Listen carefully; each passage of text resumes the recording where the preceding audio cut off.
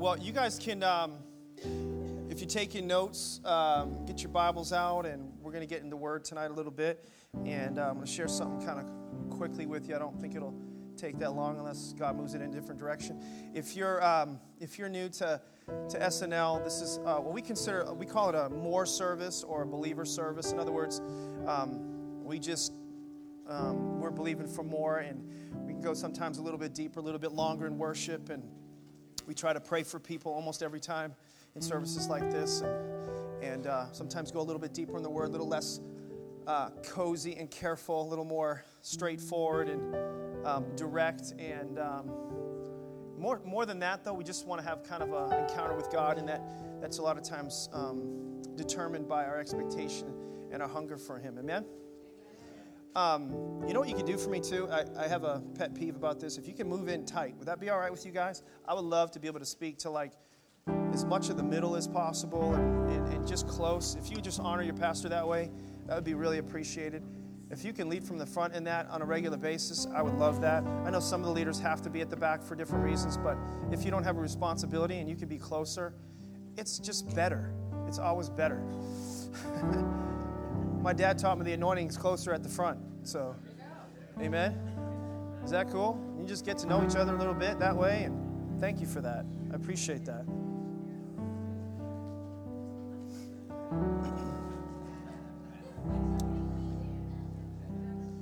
I want to pray for a couple of people. Something was happening to me. Actually, a couple of people.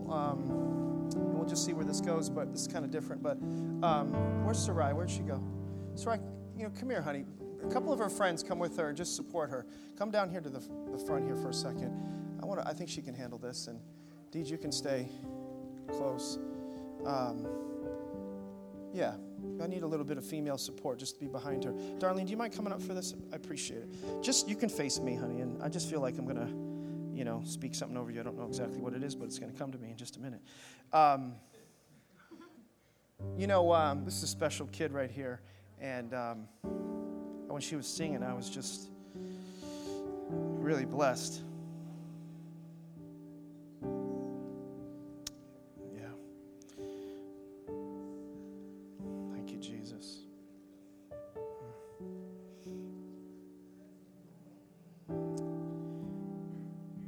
I know what it's like to be called out of the crowd, and it doesn't mean there's not something significant or special if He doesn't do that for you, but sometimes He does. Sometimes He wants you to know that He's paying attention to you and acknowledge your character and your gift. And He just wanted to call you out and tell you that He sees you. And when you were singing Open My Eyes, I was just, seeing Him had His eye on you. He had His eye on you. And you're special. And you're going against the grain of things you've known and the way you've been maybe even conditioned.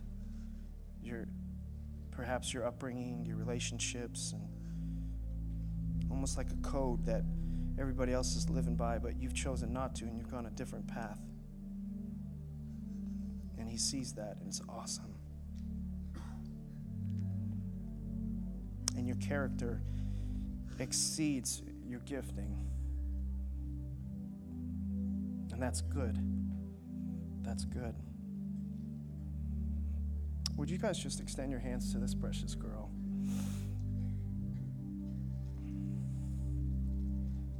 God is going to promote you, not man. No person, no flesh can glory in His presence, but because you've made it a point to have joy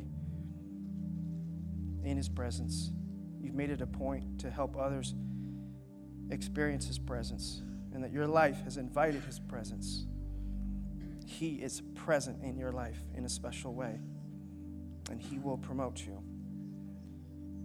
Maybe different, maybe a different course and path than you had anticipated or expected, but He will. You are special. just continue to walk in that humility and continue to walk in that narrow path that many wouldn't see or notice. He notices. You're loved. Lord, I pray that you would just guard her and help her to protect her heart from any sniper, any satanic attempt to divert her from the course and trajectory that you have for her life, the path that you have for her life. Lord, you're preparing her for something. And I pray that it would come to pass and that nothing would thwart the plan of God. Remember this day. Remember. In Jesus' name. Amen. Amen. Amen. Praise the Lord. Stay, girls. You can give me a hug. Precious. Kat, will you come here a second? I had a word for Kat this morning. I know you can handle this. You guys may not know her story. I don't know all her story, but enough to know that God is doing an incredible thing in your life, isn't he? It's amazing. I can remember months ago, Kat was seeking God in a service, and she was down front here, and people were praying for you, and I remember praying for you, and we prayed like a creative miracle, literally for like your mind and your whole body. Do you remember that? Yes. It's happening, isn't it? Yes, it is. Yeah. And what I could see happening was this morning, I was just wrestling with the Lord. Like, you want me to do it right now? And just going back and forth. And I said, if you want me to have another opportunity, if I missed it, if she's here tonight, then I'll do it. I'll say something. I'll do something. But all I got was just, he wanted to give you another, almost like another application, another dose of his healing power on your body and on your mind. And again, church, if you can believe with me in faith, would you just extend your hands towards her? I believe this is going to be an incredible miracle in this woman's life. Incredible. She's going to lead people. She's already begun to influence people through her life just because of the transformation, but it's not complete yet. It's in process. But I pray in Jesus' name right now for Kat. I thank you, Lord God. We exchange, Lord, it's like the Bible says, beauty for ashes. Yes, what the enemy would like to just leave is a pile of rubble, a ruined life. God takes all of that. He takes all of that and he turns it into something amazing, something beautiful. And I thank you, God, that process has begun and it has become visible. It's something that many couldn't see for a while, but now it's beginning to bud and beginning to surface, Lord God. And I just ask for your hand, your surgical hand, to continue to renew her mind in Christ Jesus. You have given her the mind of Christ. You have given her, Lord, as I place my hand on her, like the helmet of salvation, which, Lord, protects her from the thoughts of the enemy. They are captured. Anything that exalts itself above the knowledge of God is captured. It is arrested and it is eradicated. Anything that is of God is received and entreated. Your thoughts are becoming her thoughts, Lord. She is becoming more like you, more and more like Jesus. Your anointing now is coming over her entire body in the name of Jesus. Head to toe, healing power over her life. You're receiving another application, another dose of God's healing power for your life. He's doing the work on the inside. It's internal, becoming external. Thank you, Jesus. Thank you, Jesus. And I believe over the course of this night, you're going to receive more and more healing. Every cell, every system, every pathway in your life, all the clutter and confusion. Yes, Lord. Thank you, Jesus. Thank you, Jesus. Lord, give her a vision of how you see her, a picture of how you see her, a tapestry look on one side of knots and messes. On the other, God, just a beautiful picture. Thank you, God. Thank you for Kat's life in Jesus' name. Thank you, God. Come on, let's give glory to God for what he's going to do in her life. Thank you, Jesus. Thank you, Lord. Thank you, God. Amazing. Good stuff coming. Woo! Help her to her seat. Help her to her seat. Praise the Lord. That's the anointing still here. Amen? Wow. Good stuff.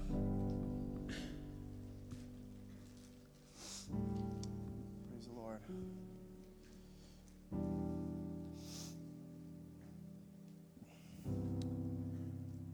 Don't look at me. I don't know what to do next. I want to talk to you about something tonight. I want to talk to you about leadership. And I kind of stole this particular title from John Maxwell. He was using this term, transformational leadership. And when I was having my devotions recently, I saw some things that I think relate to this, and I just want to share that with you. So, you ready to get in the Word a little bit? Okay, just a little bit of context for not only the message, but this service. I hope that, you all come expectant, and just ready for things like that, where God could just, move through you, not just through one person. So if you receive something and you feel like, God's showing you something, or you get something, inspired or whatever, just, you can kind of submit it to one of our leaders. My elder, Chuck, can you just raise your hand at the back? And my dad, where's my dad? Dad, can you raise your hand?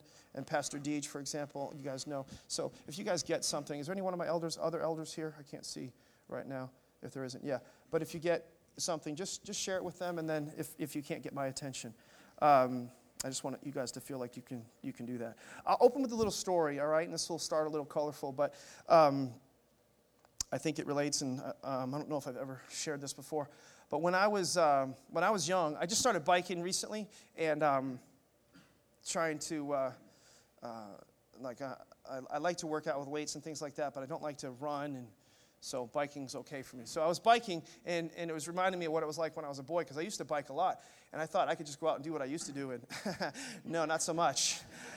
I mean, I used to bike to other towns, you know what I mean? I can remember biking all the way. Mom and Dad can attest to this. I used to bike all the way to Dave LaRue's house in Uxbridge from my house here in Ashland. And I'd bike to the basketball court several days a week. I would bike to 7-Eleven just to get, a Slurpee, 6 miles, just to go get myself a Slurpee, for 50 cents or something like that. And but there was one particular bike ride that I always liked, and I can remember sometimes asking my mom, can we get an ice cream? Can we get an ice cream? And one of my favorite places to go get ice cream was Friendly's. How many still like Friendly's? Anybody still like Friendly's? Yeah. So, Friendly's had one of my favorite ice creams on the planet, and it was double chocolate. So I would if I wanted an ice cream, sometimes, I get the no. I've given the analogy this morning. My father used to say, want an ice cream now or a bike later? And I'd always say an ice cream now. Well, sometimes I didn't get the ice cream, even though I wanted it right now. You can go bike and get one. I'm like, well, come on, it's 3 miles away. It's down at Stop and Shop on Temple Street. We live pretty far away. Well, get on your bike and go get one. So I would want that. I would dream about that double chocolate, double scoop on a sugar cone ice cream. Salivating, preoccupied, can't sleep kind of thing, you know what I mean? Wake up the next morning, go to school, come home, think about it. Man, it's a long walk. It's a long walk. It's a long bike ride too. But you know what? I want it. I want it bad. So I would bike all the way, no joke, many times. In fact, I even was so passionate about it, I could convince my sister to go with me. She didn't like ice cream quite as much. She liked it, but she became a convert over time, and she'd get, her own, mint chocolate chip or something like that. And so I would bike all the way to Friendly's to get a double scoop, double dose of chocolate ice cream. Let me just tell you something. It was worth it. Turn to somebody and say, it was worth it. It was worth it. It was totally worth it. And I want to kind of draw a parallel to kind of that double scoop, double chocolate, double dose of ice cream, okay, to a story in the Bible. Imagine that, right? Pastor can put food next to principles in the Scriptures. So if you want, look at 2 Kings chapter 2 with me, and we'll check this out together. How many of you guys want to grow out there? You want to grow? You know, I heard somebody say, you know, how is it that you get successful? Well, 2 words the guy said. He said, good decisions. Well, how do you make good decisions? The guy said, 1 word, experience. The guy said, well, then how do you get experience? He said, 2 words, bad decisions. So some stuff just, you know, takes some practice and some time and some you know, kind of getting after it. So we're going to figure some of this out together and have some experience together. Amen? So 2 Kings chapter 2, many of you are familiar with this story. And I'll say that, you know, when we get into this, this is important, this particular lesson. It's important not because I want you to have information, because information really doesn't change people. It informs people. It gives them, you know, knowledge and things like that. But as a church, we don't want to introduce people just to information. We want to introduce people to transformation. It's different. Otherwise, like, church is just like going to see Tony Robbins, you know, or back in the day, you know, some of you may or may not know, like Zig Ziglar, or these like self-help kind of guru guys. And that's not what we're offering here. We're trying to connect people to God, and specifically God's Word, and His Word is alive, amen? So the thing is, all transformation happens through a transformational leader. You have to be transformed to see anybody else transformed. So leadership is far more than just receiving kind of more and more information. So we must have, as we go into this, we must have trained, not just trained leaders, we have to have transformed leaders.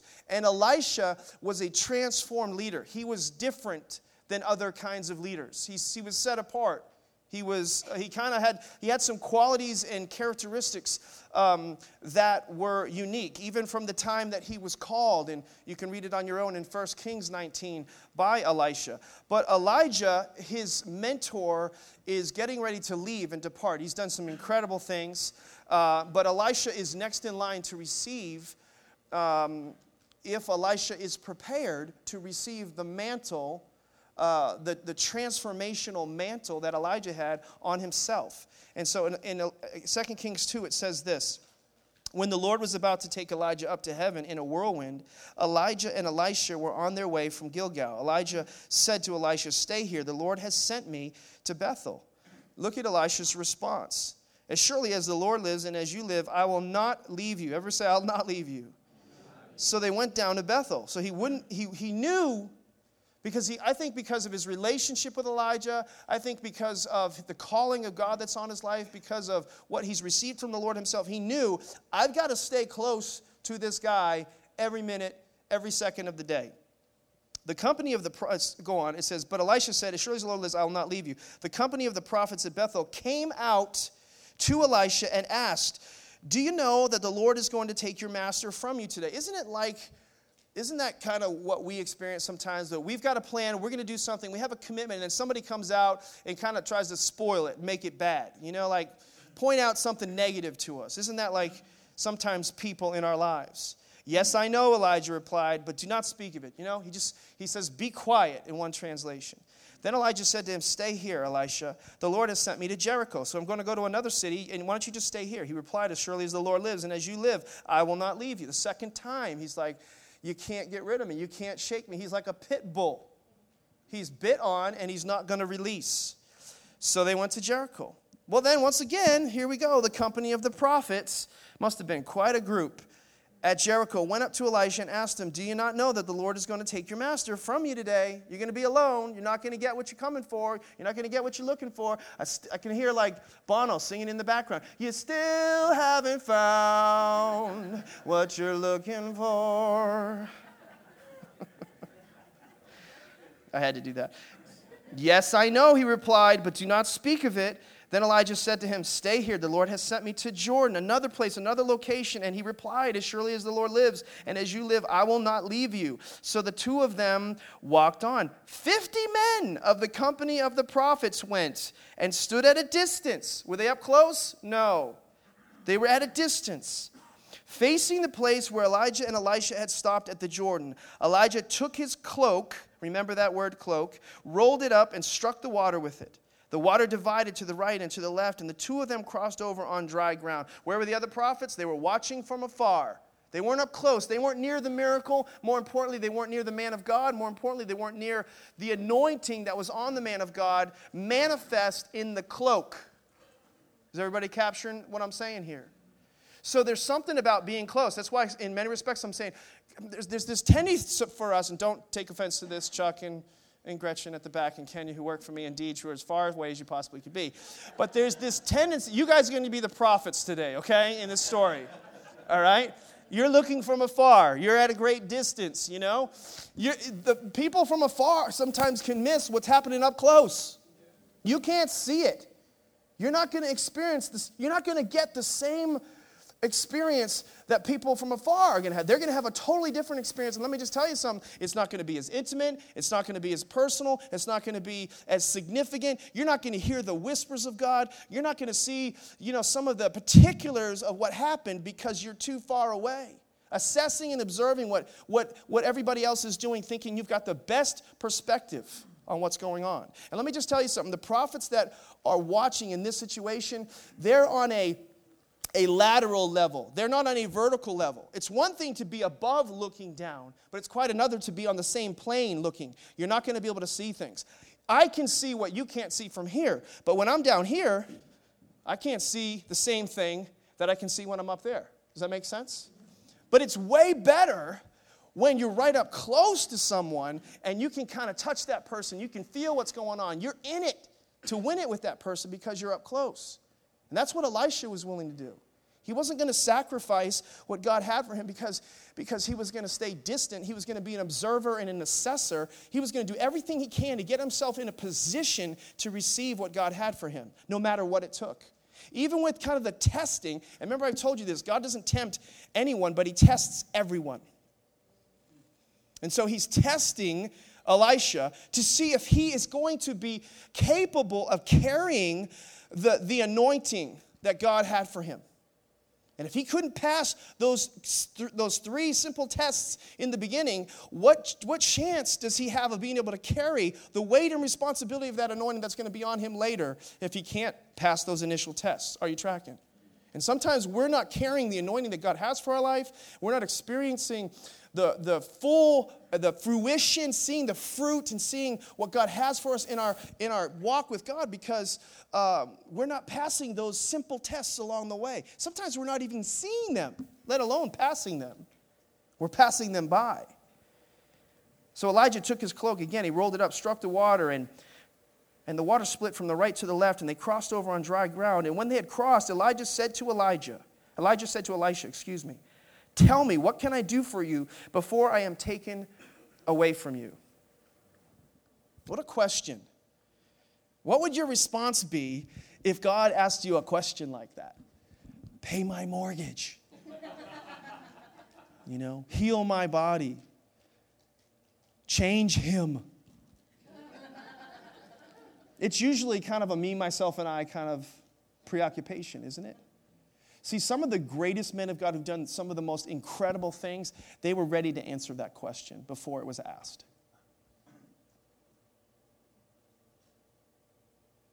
Think about that, When Solomon, was asked, I think he was ready before he was asked. What do you want? He didn't ask for fame and money and things like that. What did he ask for? He asked for wisdom. See, I think we need to be prepared to answer. So some of the tests are, will you stay? Will you get up close? Are you going to be back afar, assessing, staying in the distance, observing, watching, hoping, seeing if they're doing it right, judging, critiquing / criticizing? Or are we going to get up close? Are we going to give up too quickly? Or are we going to keep pursuing? We talk about pursuing, we sing about pursuing, but sometimes we don't know anything about pursuing. I think in the church personally, and I'm just going to tell you, I'm going to speak into Sunday night crowd, right? I think you guys should be the church, the people that get here the earliest. I think you should be the people that are meeting the new people. I think you should be the people that are worshiping like Jesus is coming through the eastern sky tonight. I'm being serious. I think that's how it should be. We should live seize the day. This is their last opportunity. I want to be found, as a bride that is prepared and ready, when the groom comes for me. I want to be ready. But a lot of times we're kind of like, just getting from point A to point B, just taking up air, sucking air, taking up space, abusing more of God's grace, as I always say, right? We should be living a little bit more intentional with our life, have a little bit more visible pursuit in our life. And I think when that's a pattern for us, then I think we're more inclined to have the pattern of thoughts we should have as well. When our life reflects love, then I think we'll learn the right things to ask and or say in certain situations. I don't know if this is blessing anybody else besides me, but, as my father would say, this is pretty good preaching, for all the people that are paying attention back there. So, here's his response. He says, give me a double scoop, double dip, double chocolate dose of your Spirit. Give me a double portion of your Spirit. In other words, what I saw on you, Elijah, I want that times 2. I want that times 2. You've asked a difficult thing, Elisha said. In other words, how do I give you what I don't have? Well, because it didn't really come from you, it came from God, and that's why He can. Yet if you see me, everybody say, yet if you see me, this is really, really key. So there's 3 tests. They're physical tests. Are you going to stay with me? Are you going to stay with me? Are you going to pursue me? Are you staying committed to me? Are you going to be like the crowd and stay on the peripheral? Are you going to stay up close? Are you going to stay near? That's a test. Can you pass the test when He asks you the question? What are you going to say? And then are you gonna see me when I'm ready to release what I have for you? Is everybody tracking? Okay? So then if you see me, when I'm taken from you, it will be yours. Otherwise, not. The whole thing could be missed if you weren't in a position to see Elijah when he left. The whole thing could be shot. Interesting. As you were walking along and talking together, suddenly a chariot of fire, horse of fire, appeared and separated the 2 of them. And Elijah went up into heaven in a whirlwind. That's quite an exit strategy, God. Elisha saw this and cried out. He probably cried out because he's like, I saw it. I saw it. I saw it. And he's probably like, I did it. I don't know. Maybe. I'm just adding little things that I think maybe make sense.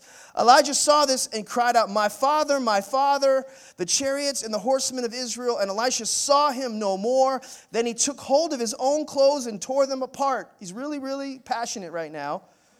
He picked up, everybody say he picked up. He picked up the cloak that had fallen from Elijah and went back and stood on the bank of the Jordan. So the cloak is representative of the mantle, the anointing that was on Elijah's life. He picked that up. He would not be able to, listen, you have to pass these tests. You have to be able to answer these questions. You have to be able to see what God wants you to see. When you're in a position to see what God sees, then you can receive that particular mantle. But you have to be in a position. He was in a position for a power to fall on him. He was in position for an anointing to come upon him. And a lot of times we're not in a position. We're in another position. We're in another world. We're in another sphere. We're in another set of another agenda, another path, another set of interests. And as a result, a lot of times we don't receive the portion of what God has for you and your life, because we haven't put ourselves in a position to do so. This is, when we talk about pursuit, that's what I think this is kind of all about. Pursuit looks like this from Scripture. All transformation, again, it happens through transformational leaders. And we need to get into a position for a power fall. And a cloak can't be picked up if you're not near to it, if you're not ready to receive it. And I think many are not ready. Sometimes we're not willing to receive it. And we're just like the onlookers and those from a distance kind of watching. I heard this quote. It says this, it's kind of an unfortunate quote, but it says, Christians, speaking of like the church, have been relegated to nothing more than a faithful presence instead of an intentional presence. You guys get what I'm saying? The church sometimes just, we're there.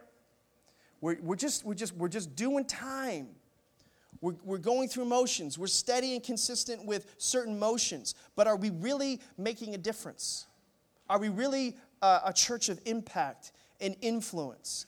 And so in order to be a church of impact and influence, we have to be able to walk in an anointing that God has for us. In order to be able to receive that anointing, it's going to require pursuit, to receive and to press into those things, we're going to have to pass certain tests. I just said what my dad said. Tests to be able to receive that anointing. Amen?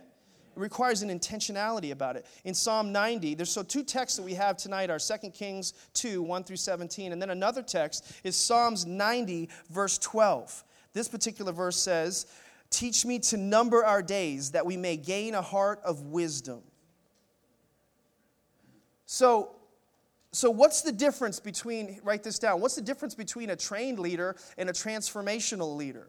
What's the difference between a trained leader and a transformational leader? Number one, intentionality. Number two, anointing. You could reverse those if you want to. The difference between a trained leader and a transformational, somebody who just got information, who's kind of doing things right versus doing something that is the right thing or that makes a difference or that's impactful or influential or even, transformational, it requires an anointing to do that. And we've talked about how to pursue to receive that anointing. But it also requires an intentionality in our lives. We have to just kind of not have a que sera, sera. Like we have to get up with a purpose and a plan for our life. And I want to give you some attributes of a transformational leader if you want to continue taking notes. And then we're going to pray and worship some more.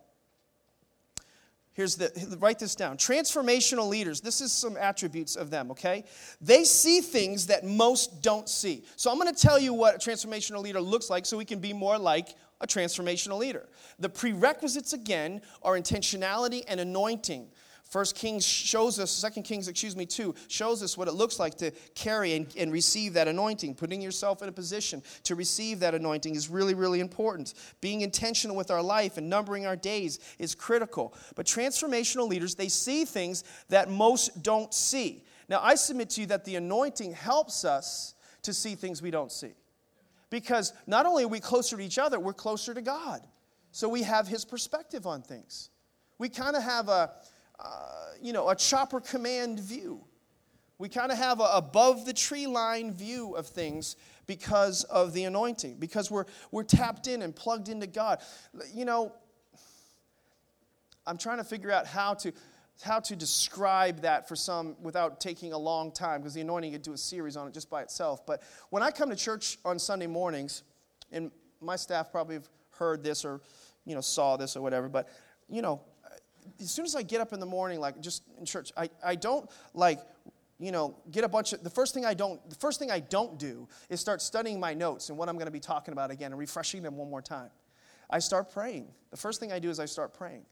And I actually pray in the Spirit. So I pray in a heavenly language just over and over. Because what I'm trying to do is I'm trying to build myself up before I can build anybody else up. Jude 20 says, praying in the Spirit, it builds you up in your most holy faith. So it's like orange juice with the pulp at the bottom, the sediment. It's all down in the bottom. And so what I need to do is I need to stir myself up. And so when I do that, now I'm not tapped into me, I'm tapped into God.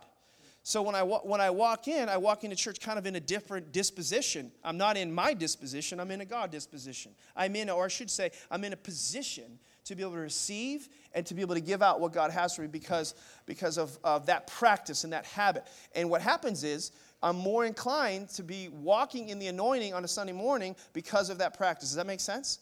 Sometimes it doesn't come real easy. So sometimes it requires a little bit more effort. And so on a Saturday, sometimes I'll come to the church and I'll pray and walk through the chairs and things like that, or turn on a CD and close my office door and, just kind of, sing and worship, just to get in a disposition where I'm kind of pulling away from the world, unplugging from those influences, kind of the prophets, the crowd on the outside, and I'm plugging into the leader of my life and receiving from Him. Does that make sense? So I'm just trying to explain to you what kind of that looks like. And when I do that, what happens is you become more intuitive. I think transformational leaders are more intuitive. They can see what others cannot see. Great leaders are intuitive leaders. They see what other people don't see. They don't just have information on stuff. They have insight into stuff. It's different, very, very different. And most people who are trained leaders, they walk through life with the little why, but a transformational walks through life with the big why. Big why meaning like, it's an impassioned why. We got to do something about that. Why is this happening? How do we fix this? This needs a solution. This needs a remedy. And they see possibilities, and they find people, and they find solutions that can make those things possible. They see it a lot of times before anybody else sees it. They see it before, and it's bigger to them than other people. That's what a transformational leader looks like. Are you tracking with me? Number 2, here's another thing about a transformational leader is that they say things others don't say. So they see things others don't see, and they say things others don't say.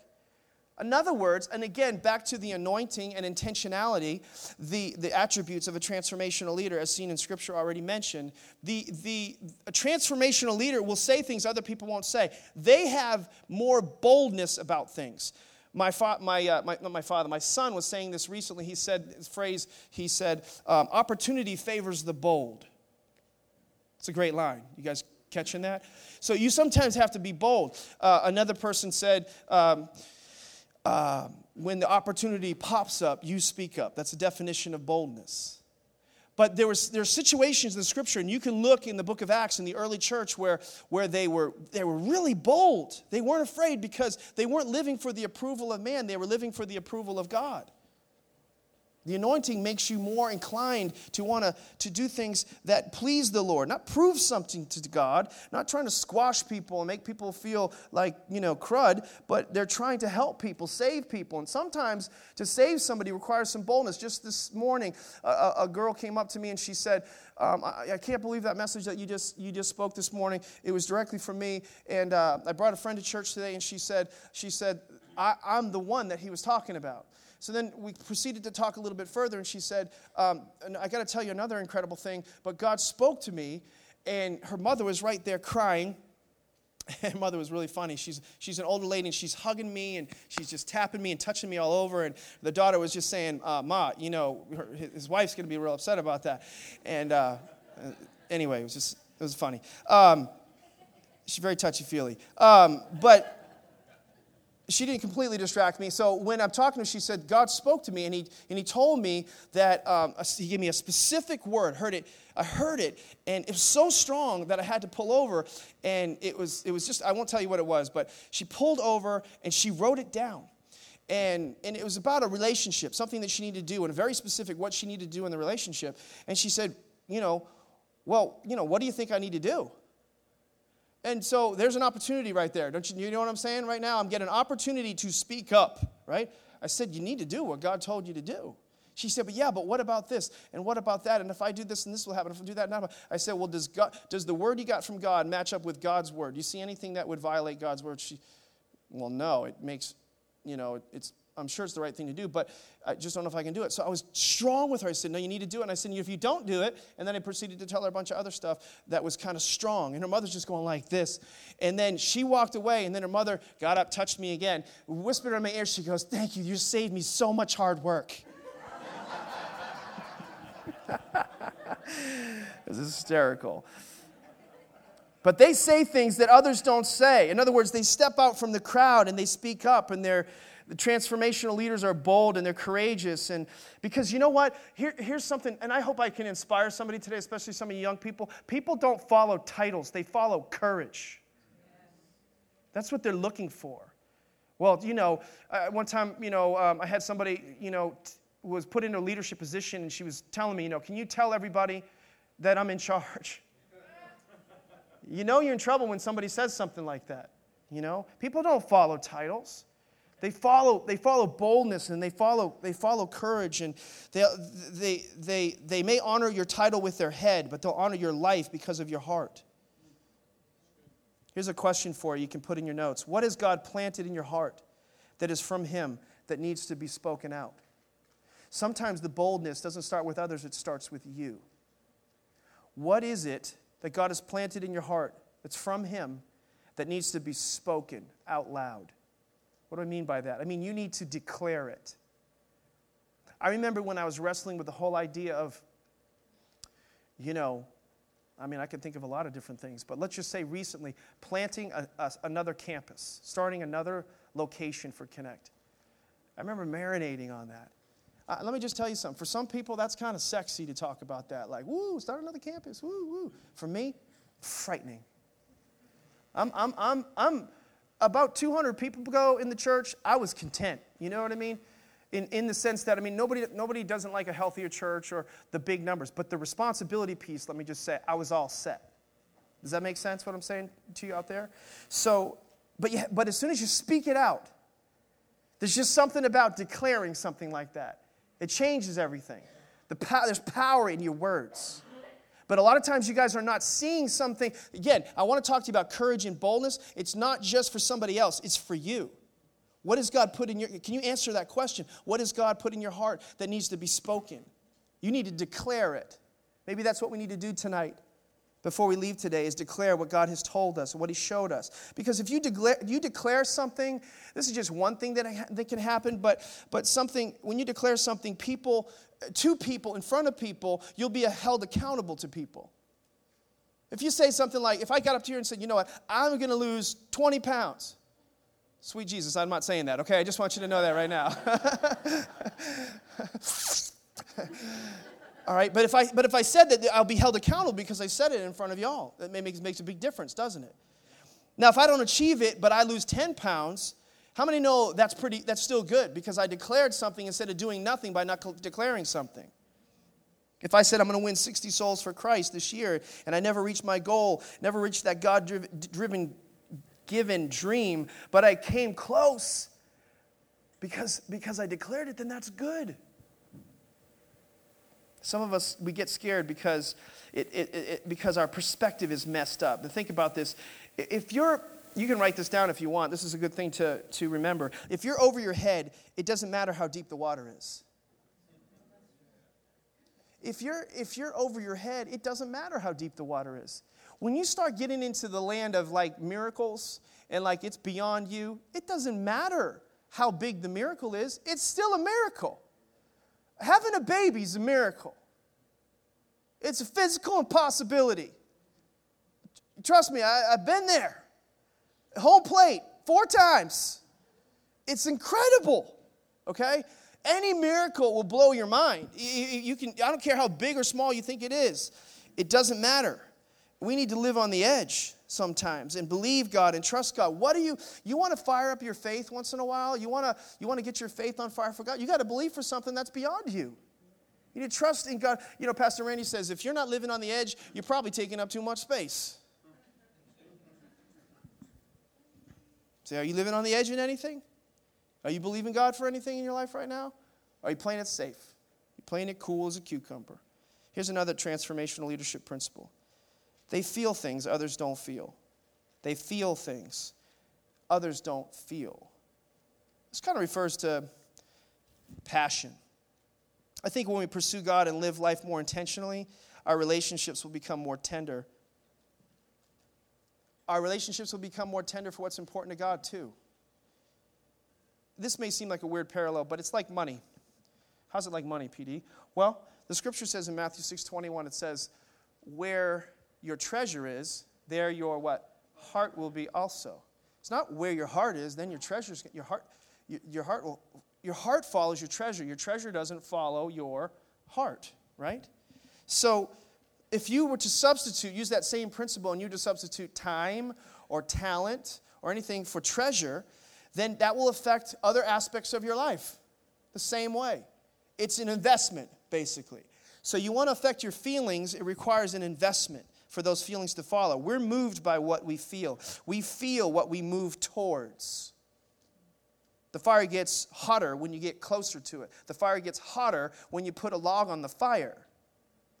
Movement is key. Don't stay where you are. You know, I told you about my professor when I was in college. He'd take me to sporting events, and we'd go watch like a football game, and he'd yell at the refs because they weren't moving with the team, so they weren't doing a good job. And he'd say, start moving around. You're killing the grass. Remember that? Anybody remember that example? Movement is required. Don't just stay where you are. Worship is like this, by the way. Like when you come to church and you get ready to worship is movement. The Bible says to present your body a living sacrifice. But a lot of times we look like a dead sacrifice. Turn to your neighbor and say, that's good. You look, once in a while, you look like a dead sacrifice. Tell them that. Like, I mean dead. I mean like, just kidding. But seriously, living sacrifice versus a dead sacrifice. Some of us look like we were hung on a cross just this morning, you know what I mean? Doing it all over again. Like, Jesus didn't do it for me, I'm going up there to do it myself. We got to bring a sacrifice of praise, a living sacrifice of praise, to experience a sweet aroma. Sweet aroma, you know what that's a relationship to or like unto? The anointing, the presence of God. To experience the presence of God, you have to present yourself a living sacrifice. This is good. This is pleasing to Him. It's like a sweet-smelling sacrifice to God. We smell sometimes when it's first the sweetness, when it's first preceded by the sweatness.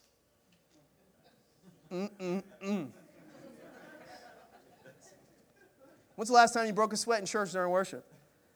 I'm just saying. I did this morning. I have to change, sometimes between services, I have to change shirts. You know? Well, maybe that's too much information for some of you people, but my wife's not here. All right, here's the fourth one. Transformational, you getting something out of this out there? Anybody? I can't tell. Okay. Transformational leaders talk back with excitement. You guys getting something out of this out there? Yeah. Okay. All right. They believe things others don't believe. Again, we're not looking for informational leaders. We're looking for what? Transformational leaders, okay? They believe things others don't believe. Transformational leaders live by a different code of conduct, a different set of kind of rules. They live in a faith zone. They're kind of a little kooky. Just a little bit, you know what I mean? Like they constantly have more vision than they have resources. They have higher expectations sometimes. They're a little bit further out there than some people. They're pulling people, drawing people, not driving people. That is the difference between a transformational leader sometimes than a kind of a worldly, secularized leadership. We're drawing people, not driving people. We're compelling. We're I don't know what the word is, but there's attractional in that respect, okay? But they live in a different zone, and they are standing in faith as if something's already happened. They're walking in an attitude of gratitude. You know, gratitude or an attitude of gratitude isn't just for something that happened after, but when it comes to faith and living in faith, it's saying thank you before it even happens. My daughter, Mallory, was a pro at this. She'd come to me looking for money, and she'd thank me before I even gave it to her. Dad, I just want to thank you for being so willing to loan me some money right now. You know what I mean? She's living in faith. Thank God in advance. It's the ultimate expression of faith. The Bible says believe to see, not see to believe. Amen? So I just want to declare, I see multiple campuses through our church connect. People getting on fire for God. Less informational leaders, more transformational leaders. I see campus pastors and worship leaders and people who lead ministries and directors, not even here yet, maybe even in the room. I see people having incredible stories that are being told, not just in quiet and in secret, but in public before all. And people being inspired to do more because of it. Amen? We're going to see that come. We're going to see it soon in Jesus' name. Last point is they do things others don't do. I think about one of my spiritual sons over here. Where's Emilio? There he is. Emilio's going to Australia. How many days, Emilio? 40 days. Whoa, that's significant that I called that number out, isn't it? 40 days. There's a whole message right there. He's going to Australia because he's preparing himself for ministry.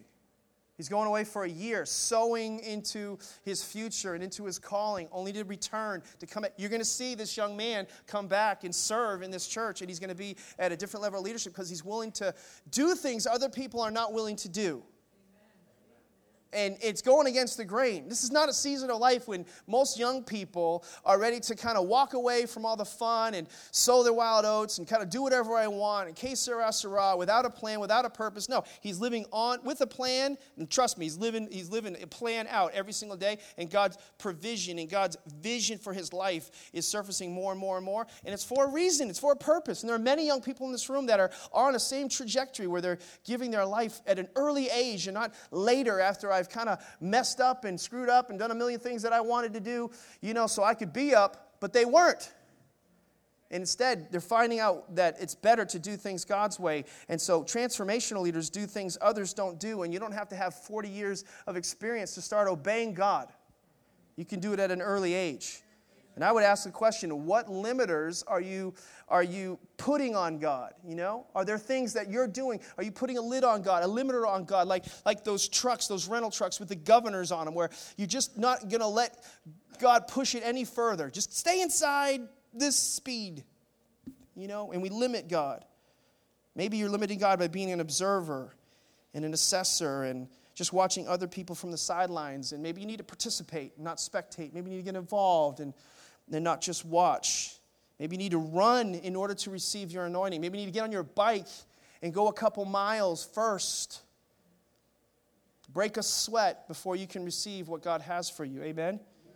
Will you live more intentionally? Will you live looking for and searching for and getting a position where you could see the anointing fall on your life? Can I have the worship team come? We're gonna pray some more. Did you guys get something out of that?